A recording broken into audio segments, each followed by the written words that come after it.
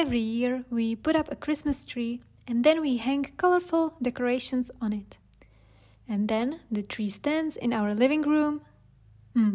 Isn't it a little weird to have a tree inside our houses? Why do we decorate Christmas trees? Do you want to know? Well, then keep on listening.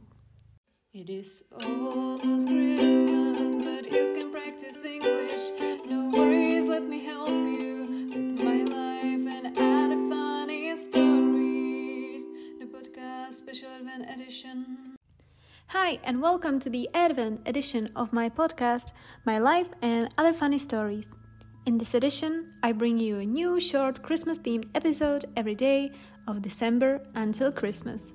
If you want to read the transcript of this episode, click the link in the description. Today, we will answer the question, why do we decorate Christmas trees?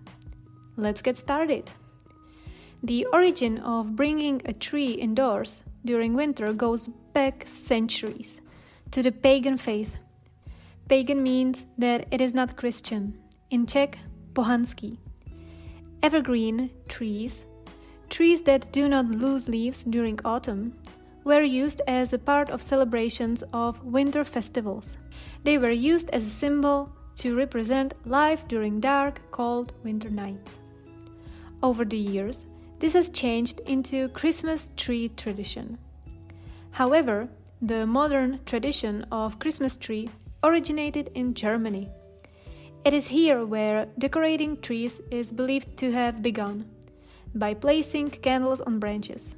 But still, the trees were not brought inside our home, so who started that? It is believed that it was the 16th century preacher Martin Luther.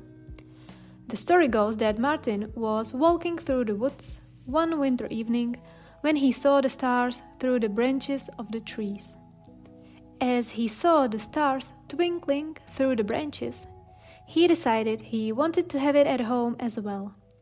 He cut down a tree, took it home, and decorated the tree's branches with lights. And it was a success! While Christmas tree lights likely originated from the candles used as a part of older Christmas tree tradition, this is often quoted as one of the most important moments of the modern Christmas tree. And now you know. Now